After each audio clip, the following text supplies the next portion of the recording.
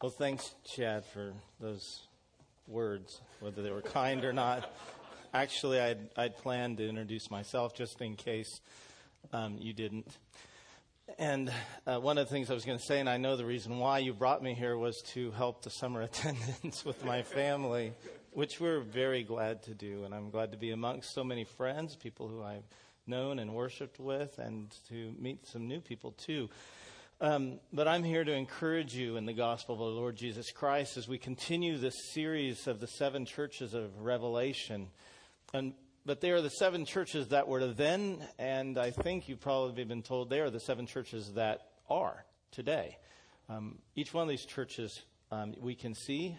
It's very easy to look and find the faults in other churches. It's harder to turn in and see the faults of our own church and of our own selves. But that is what we want to do as we continue through Revelation. So turn in your Bibles to Revelation chapter 2. We'll read verses 18 to 29. This is the longest and the central. It's the middle, and it's also central thematically, I believe, given to Thyatira, placed specifically in this position. And to the angel of the church in Thyatira write, the words of the Son of God, who has eyes like a flame of fire, and whose feet are like burnished bronze. I know your works, your love and faith and service and patient endurance, and that your latter works exceed the first. But I have this against you, that you tolerate that woman Jezebel, who calls herself a prophetess, and is teaching and seducing my servants to practice sexual immorality and to eat food sacrificed to idols.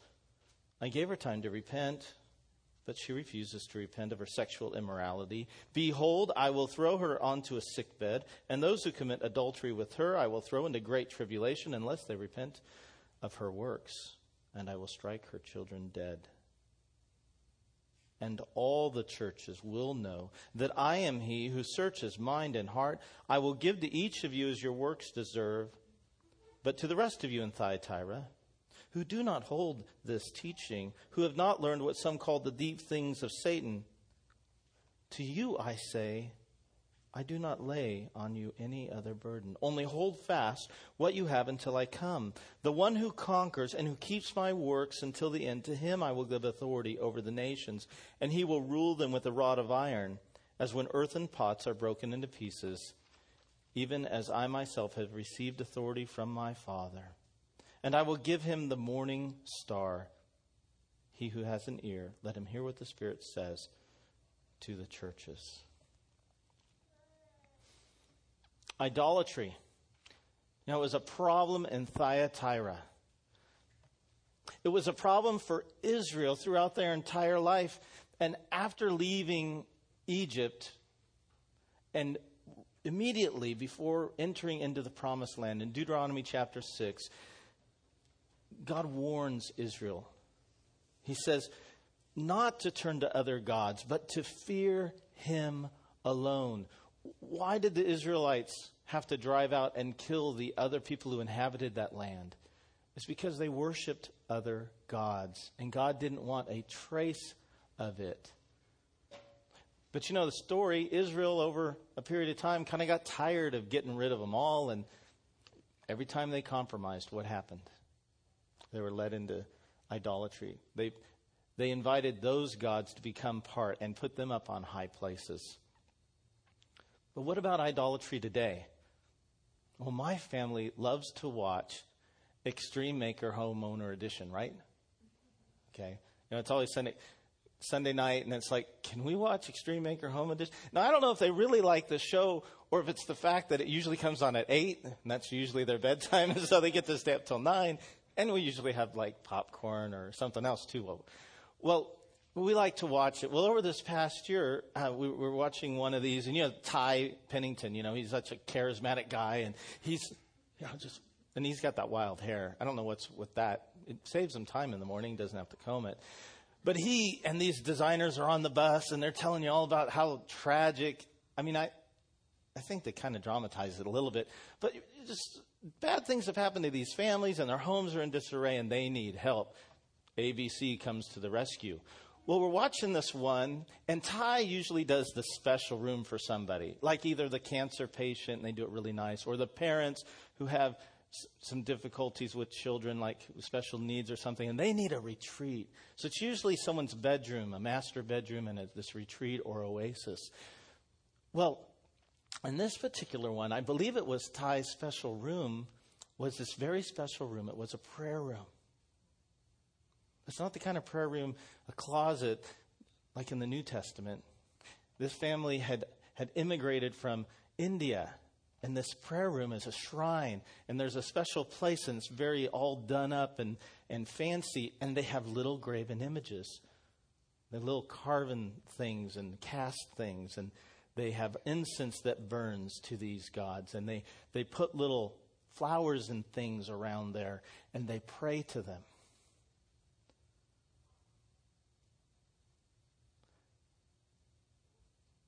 But we don't have that problem. We don't have little tiny gods, do we, that we have in little shrines in our homes? Probably not. Most of Western civilization and Western culture has abandoned that. But we've invented new idols. They're just not little tiny carven things, although I guess maybe sometimes they are if they come in the way of jewelry or other physical things.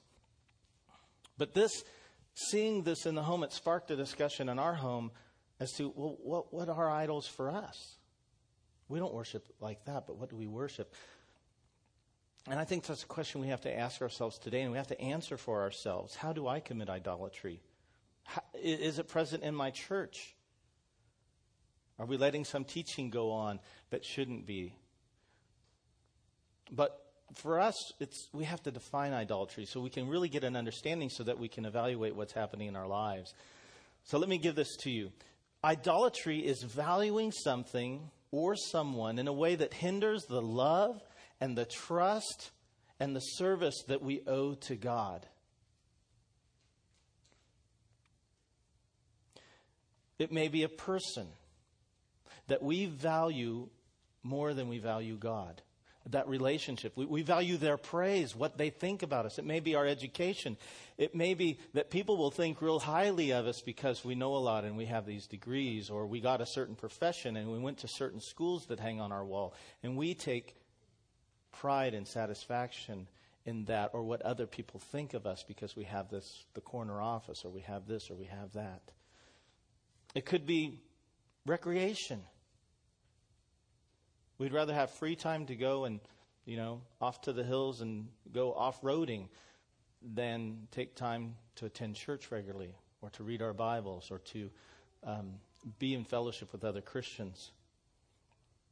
I think many times, whether it's prestige or power, what we really need to do is simply get a mirror, and we will see the image that we worship because it's us.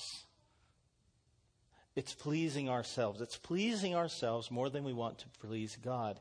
Isn't that what Adam and Eve did? They saw the fruit, and at some point they decided that will please me ultimately more than God.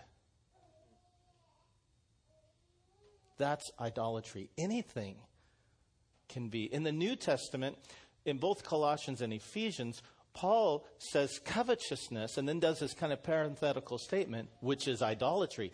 Anything that we desire that captures our heart has replaced the place where God needs to be, and we have inserted something else there. He should have our first devotion, our first attention. I think we could talk about maybe a different command, not to eat of the fruit. A different command might be, go therefore and witness. Jesus gives us the command. It's a universal command. And what do I hear all the time? I don't share my faith. Well, why not? When was the last time? Well, I don't know what to say. So are we afraid because people might laugh at us because we're not really glib? Or is it the fact that we haven't taken the time to learn about the gospel well enough that we could tell it to somebody else? We'd rather serve ourselves with our time than to serve him, to obey and carry out the command that he's given us.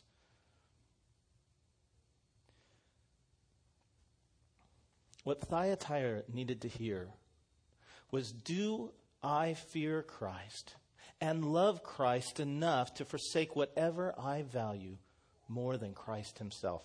Do I fear and love Christ enough to forsake whatever I value more than Christ himself? What am I willing to sacrifice to do that? What do I have to give up? What am I being called to do? Well, we're going to examine 7 pieces in this letter. The 7 C's. We'll begin with the church. Revelation 2:18 says, "And to the angel of the church in Thyatira." This is the longest letter. "To the least significant city, and were it not for the Roman peace, the Pax Romana, this city would have continued to have been captured and destroyed and rebuilt over the centuries. But because of the Roman influence, the city, which lacked any sort of natural defense, and it was really just a way to keep invaders 40 miles away from Pergamum a little more, a great city, a prized city, a free city, they're just this little city, and it wouldn't have done anything had it not been for this Roman peace. But because of Rome, it did flourish.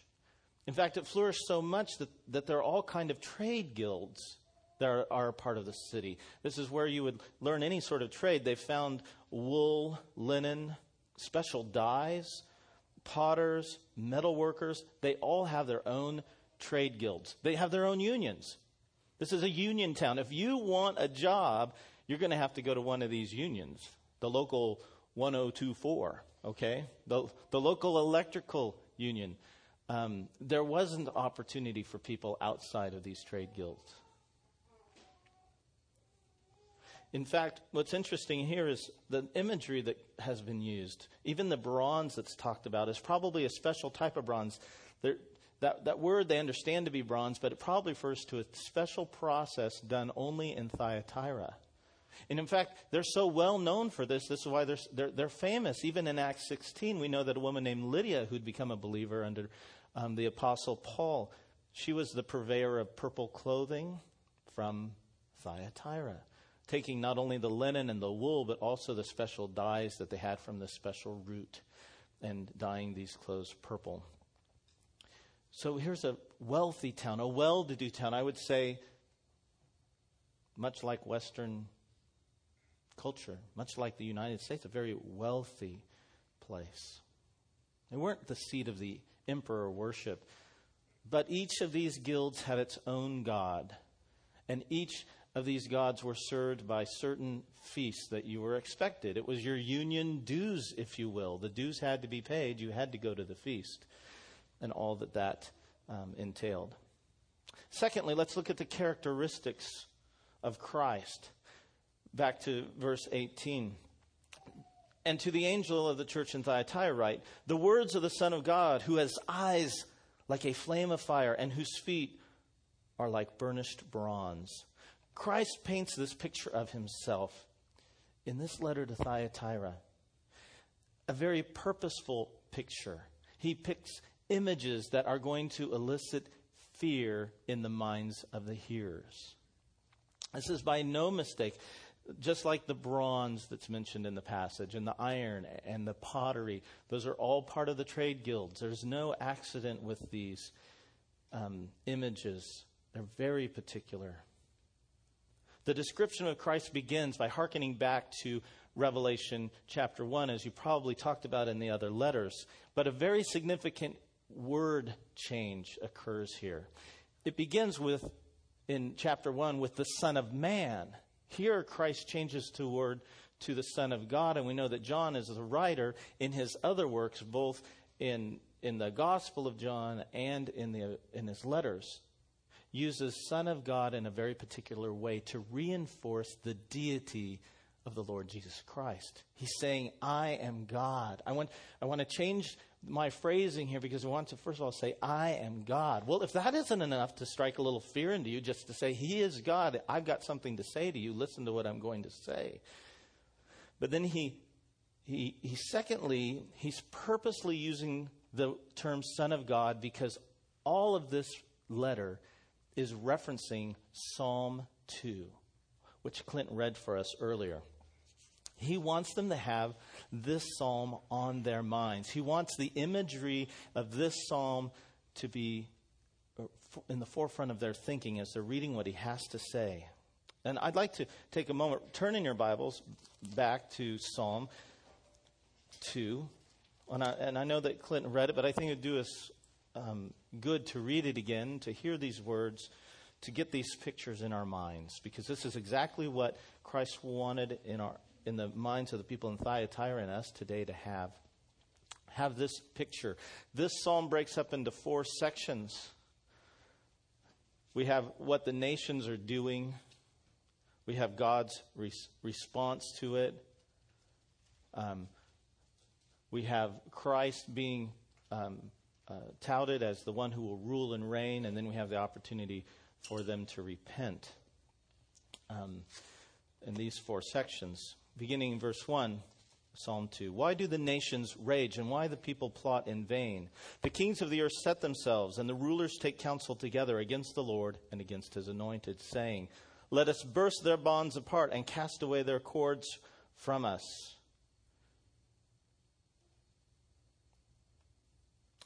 Have you ever had anyone laugh at you? What would it be like to have God laugh at you? He who sits in the heavens laughs. How silly that they would do this. How foolish. God laughs at this. The Lord holds them in derision. Then he will speak to them in his wrath and terrify them in his fury. As for me, I have set my king on Zion, my holy hill. I will tell of the decree, the Lord said to me, you are my son. Today I have begotten you. Ask of me, and I will make the nations your heritage and the ends of the earth your possession. You shall break them with a rod of iron and dash them in pieces like a potter's vessel.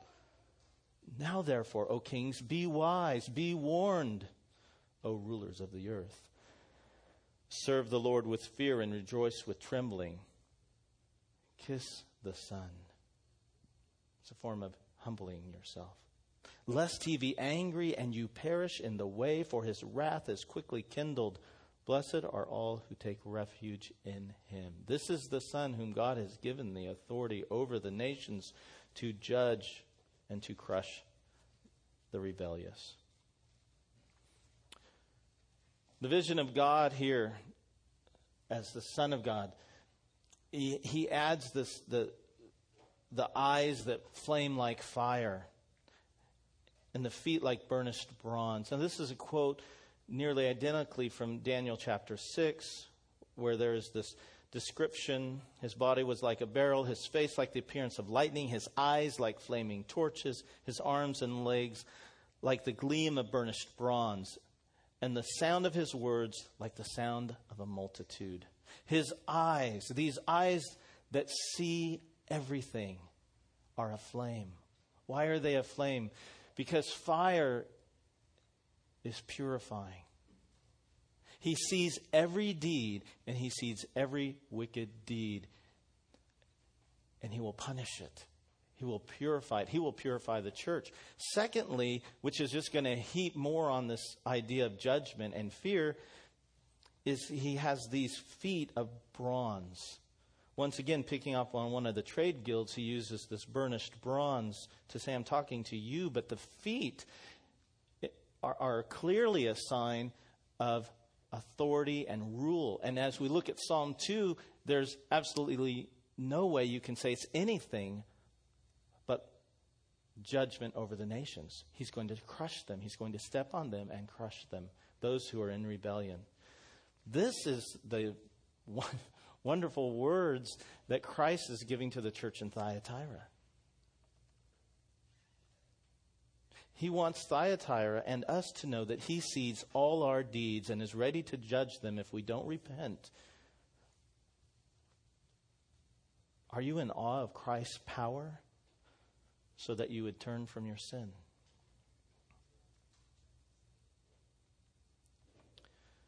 Why does Christ want to strike fear into their hearts? Why does he want to elicit fear from us as we would read this passage? Proverbs 9 verse 10. The fear of the Lord is the beginning of wisdom. Christ wants us to be wise, and fearing the Lord is where this begins. Proverbs 1:7, the fear of the Lord is the beginning of knowledge. Fools despise wisdom and instruction. Christ is wanting to instruct the church. He's wanting to instruct us. And if we follow his instructions, we will be wise. Proverbs 8:13, the fear of the Lord is hatred of evil. We must hate evil in our lives, and we must hate evil in the church, and we must not put up with false teaching. We must not tolerate it, not in our lives and not within the church, his bride, his love. Jesus in Matthew 10:28 encourages his disciples as he sends them out with these words, and do not fear those who kill the body but cannot kill the soul. Rather fear him who can destroy both soul and body in hell. He speaks about our tendency to fear man, to be afraid of what men may think, to be afraid of what they may do to us, and not about the ultimate end, which is what God can do to us. I believe that there's a good fear. There's a fear that paralyzes us. A fear, and then you don't know what to do. Deer caught in the headlights, so what happens? They get run over because they don't know whether to go left or right. But there's another kind of fear, a good kind of fear. And I think about my grandparents who raised me. I had a fear of my grandparents. I had a fear of the belt, the little thin black belt that came out, and when I was applied to my bare backside, when I disobeyed. But I remember a couple of times, in one instance, we had alleys. You guys know what an alley is? Well, I say that only because all the neighborhood I live in now and the one I'm moving to shortly, they don't have alleys. But we had alleys, and we'd play because they had all these kind of nooks and crannies and whatnot. Well, then I didn't tell my grandmother where I had gone. And later in the afternoon, I hear this voice calling. Not real loud because I'm a little ways away, but I hear, Joel Ray. Now, my grandmother always used my middle name, so it didn't necessarily mean I was in trouble. But the problem was, by the time I would get there, meant that I had gone further than I should have gone, and I hadn't told her where I was going, which is what was going to come. She's going to come looking for me because I wouldn't get there in time because I heard that faint. I was too far away. And I had that fear. Well, I had the fear of the belt, but I also, which was a good fear. But I also had the fear of their disapproval. I mean, even as an adult, I used to, still want my grandmother's approval, which, by the way, was really hard to get. But there is a good fear, and I think this is the fear that he wants to elicit. Not the fear that paralyzes us and we go, woe is me. It's the fear that calls us to action, to what we're supposed to do. Thirdly, the C would be commendation. Despite this fearful picture of Christ, he actually begins with praise. I'm so surprised after seeing all this imagery about fear that he has good things to say.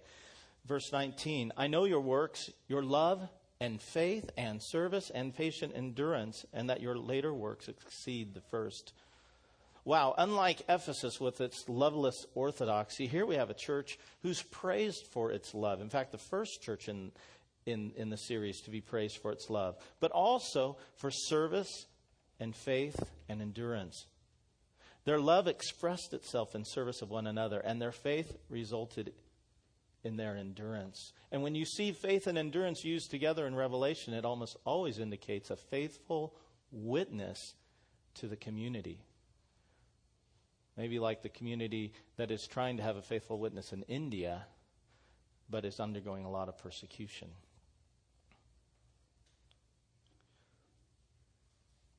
Not only have they been commended for doing 4 things well, they've also been told that their later works are greater than their first.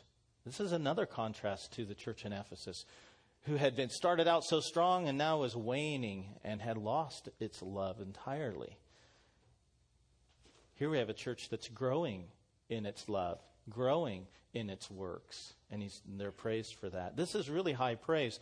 I wonder how many churches in Bakersfield, River Lakes, Sovereign Grace, and the many other, I wonder how many of us would get this sort of commendation. Regardless of what criticism to come, if we were like this, what would this city really be like? How might God really be using us? Would we in every church in Bakersfield put those things into practice? Would I, as an individual believer, put that into practice? Wouldn't those be great words to hear from Christ himself? But with such high commendations, what could they really be doing that's so wrong? The condemnation, and it's a scathing one. We'll read verses 20 through 23.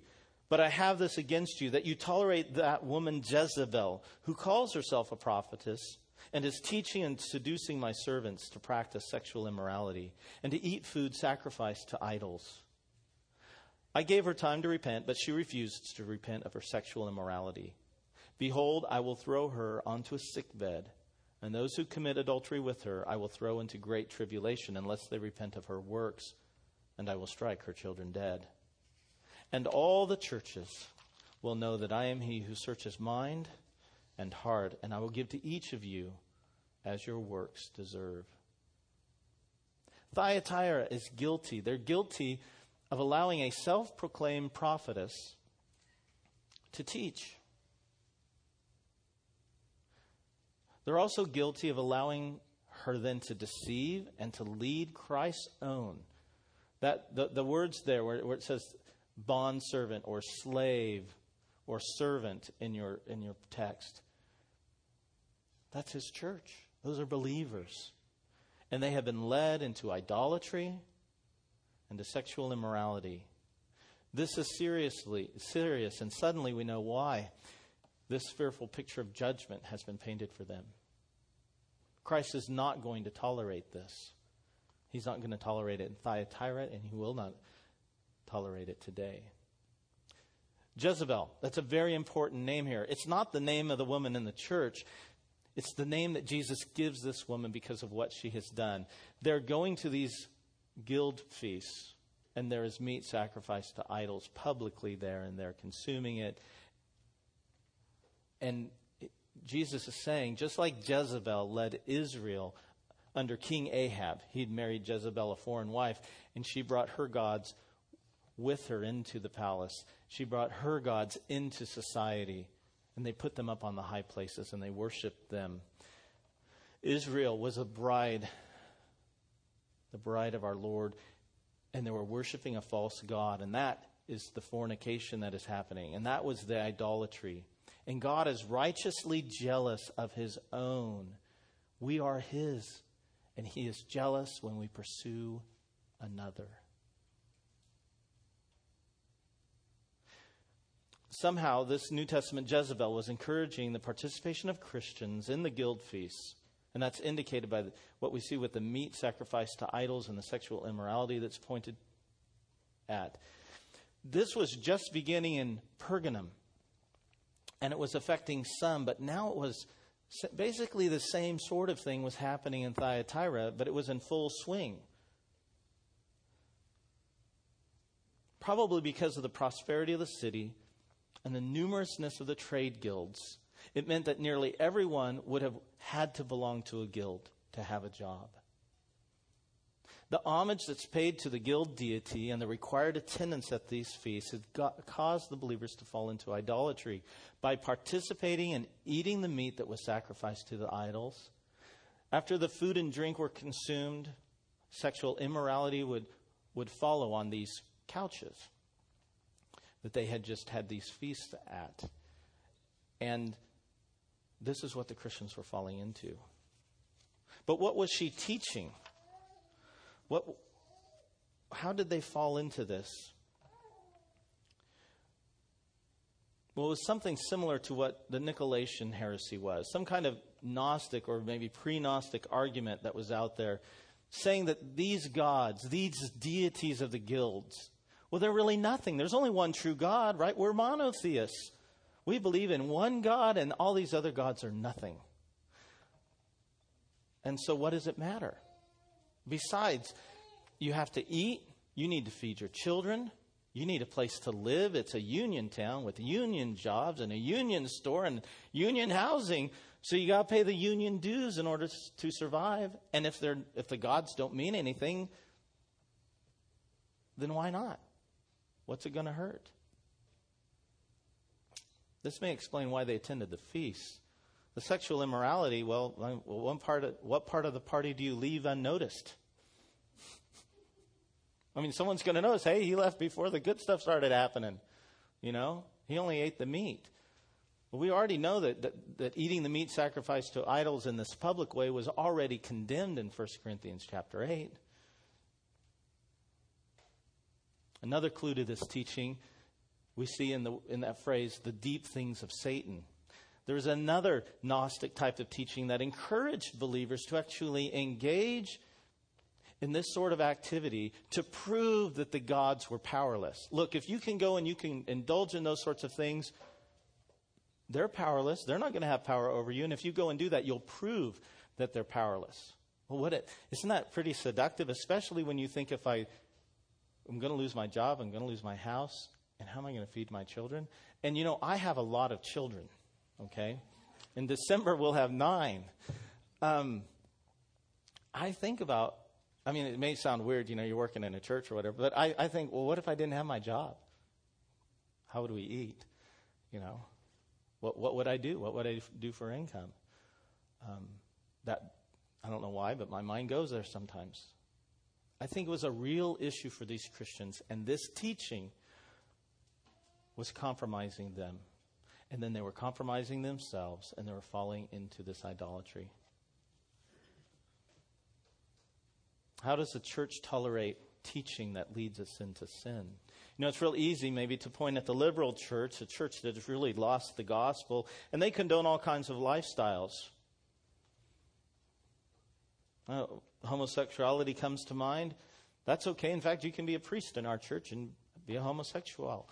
Oh, maybe you shouldn't be practicing. Maybe you can. They teach all kinds of things. Tolerance is chic. Tolerance is cool. That's how, tolerance equals love. And the truth, well, that's just taboo. We can't speak the truth about homosexuality because that might hurt someone's feelings. Maybe there's a family member and we can't say when those subjects come up, we can't speak the truth in love because, well, what if it hurts their feelings or it ruins, they wouldn't want to talk to me again? Well, maybe that's the price that has to be paid. But what about our stance within the gospel-centered churches? What do we preach about marriage and divorce? What I become to term serial marriages. After having a discussion with a young man who's from North Africa and his family, and his father had more than one wife. And I kind of asked, how did that work? And we kind of talked about the issue. And they really look at America as, yeah, we have more than one wife just like you. And I said, really? He said, yeah, we have ours at the same time. You just have them one after the other, right? What really struck me, Jesus' teachings are very strong on divorce. And I think in the Christian church, we take it too lightly. But we all think, who am I to say anything? You get invited to a wedding. Do you go? Do you go to a wedding between a believer and a non-believer? I mean, I think these are things that we have to wrestle with. The church has to wrestle with. Materialism. Do we really combat this in our lives? I mean, there's so much stuff. Just go to a store. Just go to a store here and then go to a store in a foreign country. I mean, we just go, wow, look at all that we have. We take it for granted. Are we seduced by that? Are we seduced by having more? I say that, and my new house was supposed to close, and it's the increase of square footage of my new house, I will admit to you, is about as much square footage as my first house was alone. And I wrestle with, is it just because I have need with 10 children to have a little more room and a few extra bathrooms? Yeah, a few extra bathrooms, that's right, yeah. A couple more bathrooms than we have now. More sinks to brush your teeth in and things like that. We want it, but I do struggle with, is this just me wanting it, just to have more, or is it to meet the needs of my family? And is it more important than my love for Christ? Go to your local Christian bookstore. We'll use that term loosely. It's amazing how much isn't Christian. You can turn on the Christian radio, and I will ask you there as well. There are those who deny the Trinity who write both music and books there. You wouldn't know it. I own a collection, probably about 6 or 7 CDs of a group that Angela Fraser said to me one time, "Did you know they don't believe in the Trinity?" No, I didn't. And I feel bad that I've used my money and the church's money to purchase those, to support someone who their church does not believe in the Trinity. If you don't believe the Trinity, you're not Christian. There are some books you can buy in there, and they basically just deny God's omniscience. God can't really know the future. Wow. So what kind of God do they believe in? I'm not quite sure. But that's not our God. Our God is all-wise and all-knowing. If he doesn't know the future, he can't tell us with surety the end. And the end is wonderful for those who know him. Some teach outright materialism through the health and wealth, prosperity gospel. You can have your best life now. Well, my best life is in the one to come. I look at Christians around the world, and for those people in India who just suffered a flood, that is not our best life now.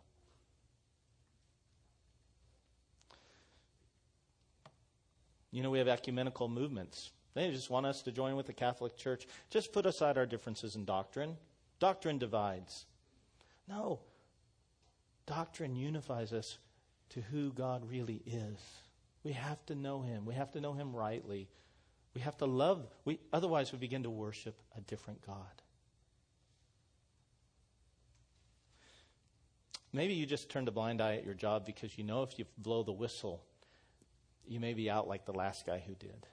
And you're not willing to pay the price. It'll cost you and it'll cost your family. And you know what's right, but you won't do it.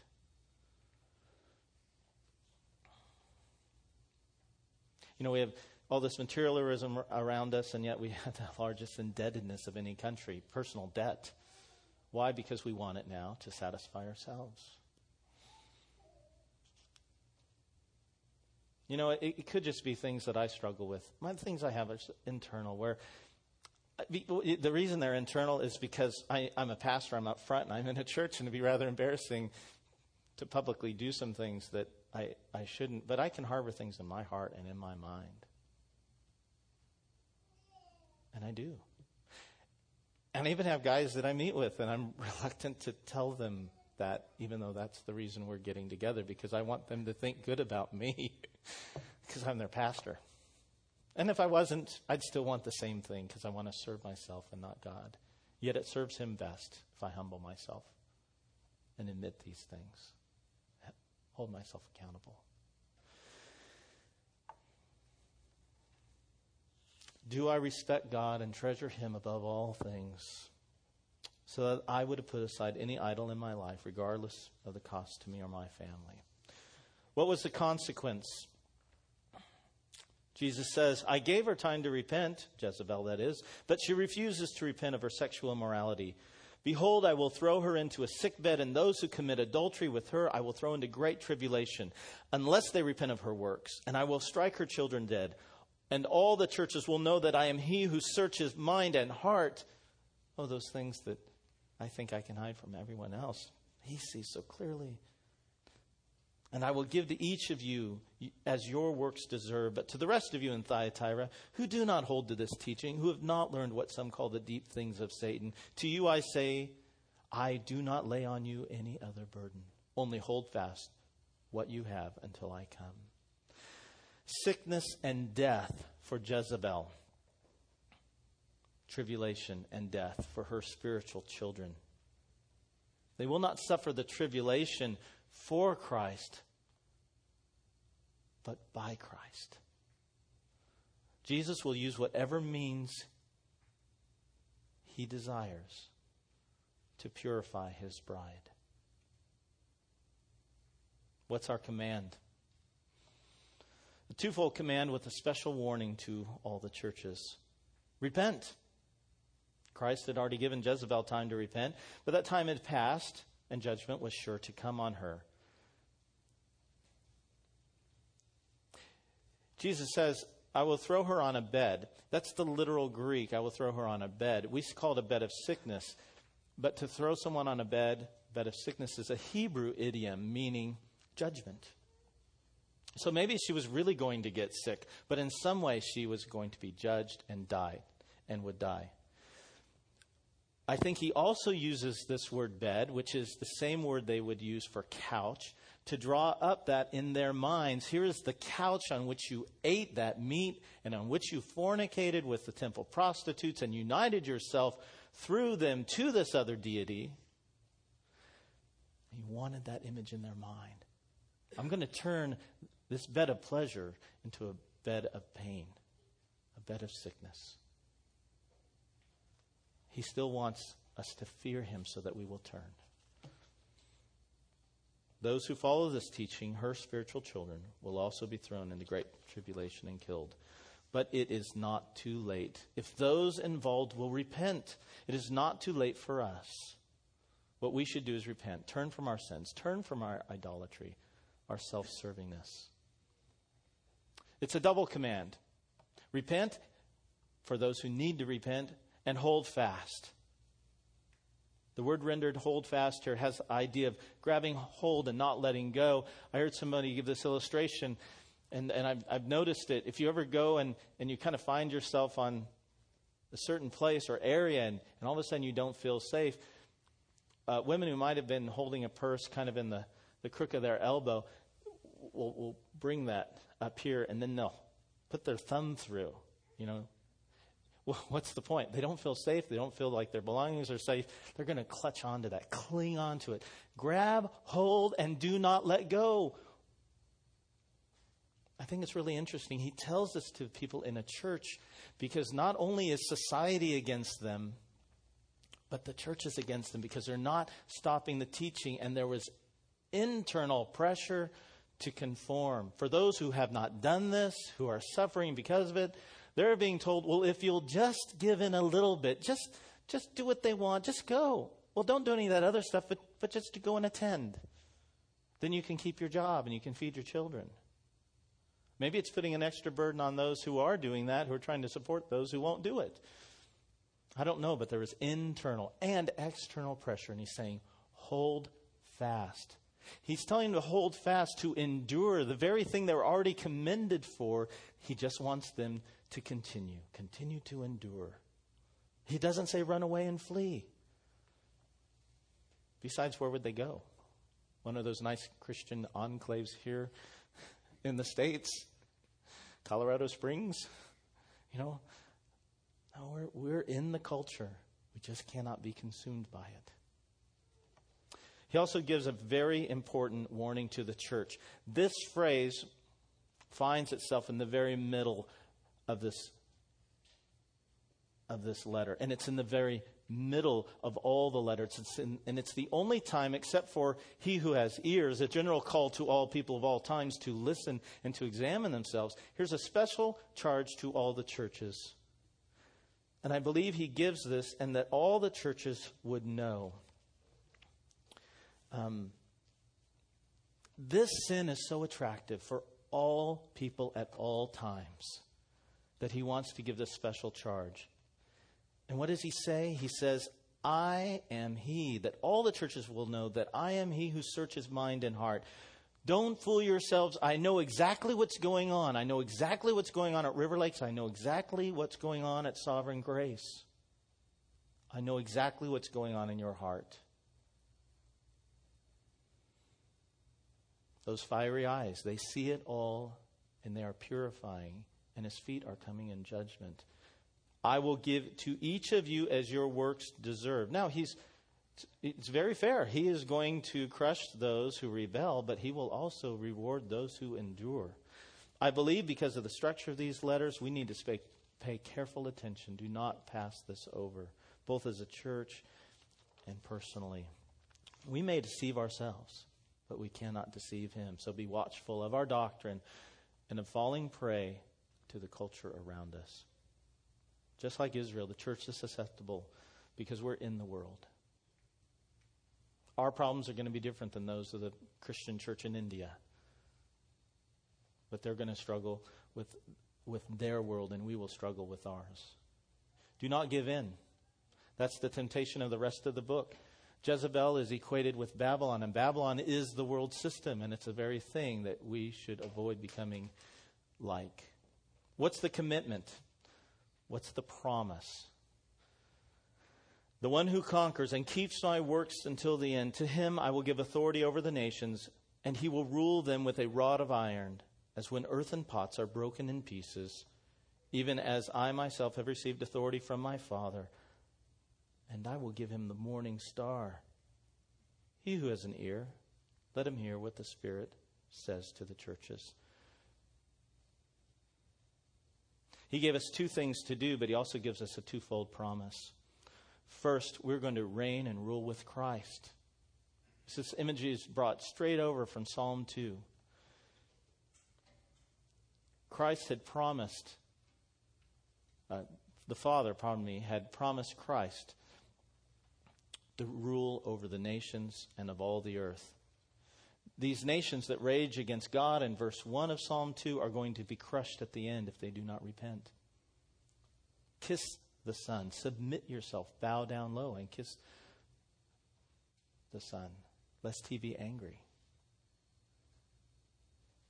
So for those who persevere, his promise is, you will reign with me. You can look back in Romans and just see how much we are united with Christ, and we share everything that he is and that he has procured. We share in that.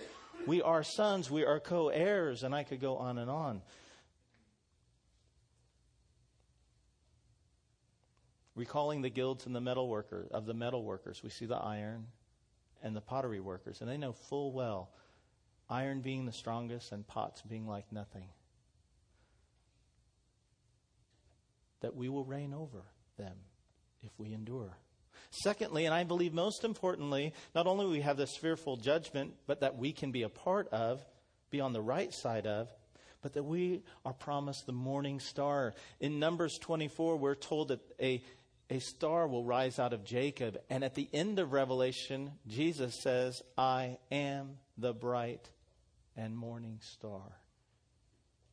It is Christ himself and his rule. But I want to emphasize that it is simply Christ, that he is the prize. He is the end. He is eternal life. He is our reward. John 17:3 says, and this is eternal life, to know you, the only true God, and Jesus Christ, whom you have sent. That is the reward. What better reward could there be? And for those who are experiencing persecution in a most difficult place, to stay true to the teachings they have received, to fend off those both in your own church and those from without, then to be promised Christ himself. The church of permissive compromise was called to uncompromising endurance. Jesus is the omniscient, purifying judge who will conquer all his enemies, but will forgive those who repent from idolatry. And those who persevere to the end will reign with him.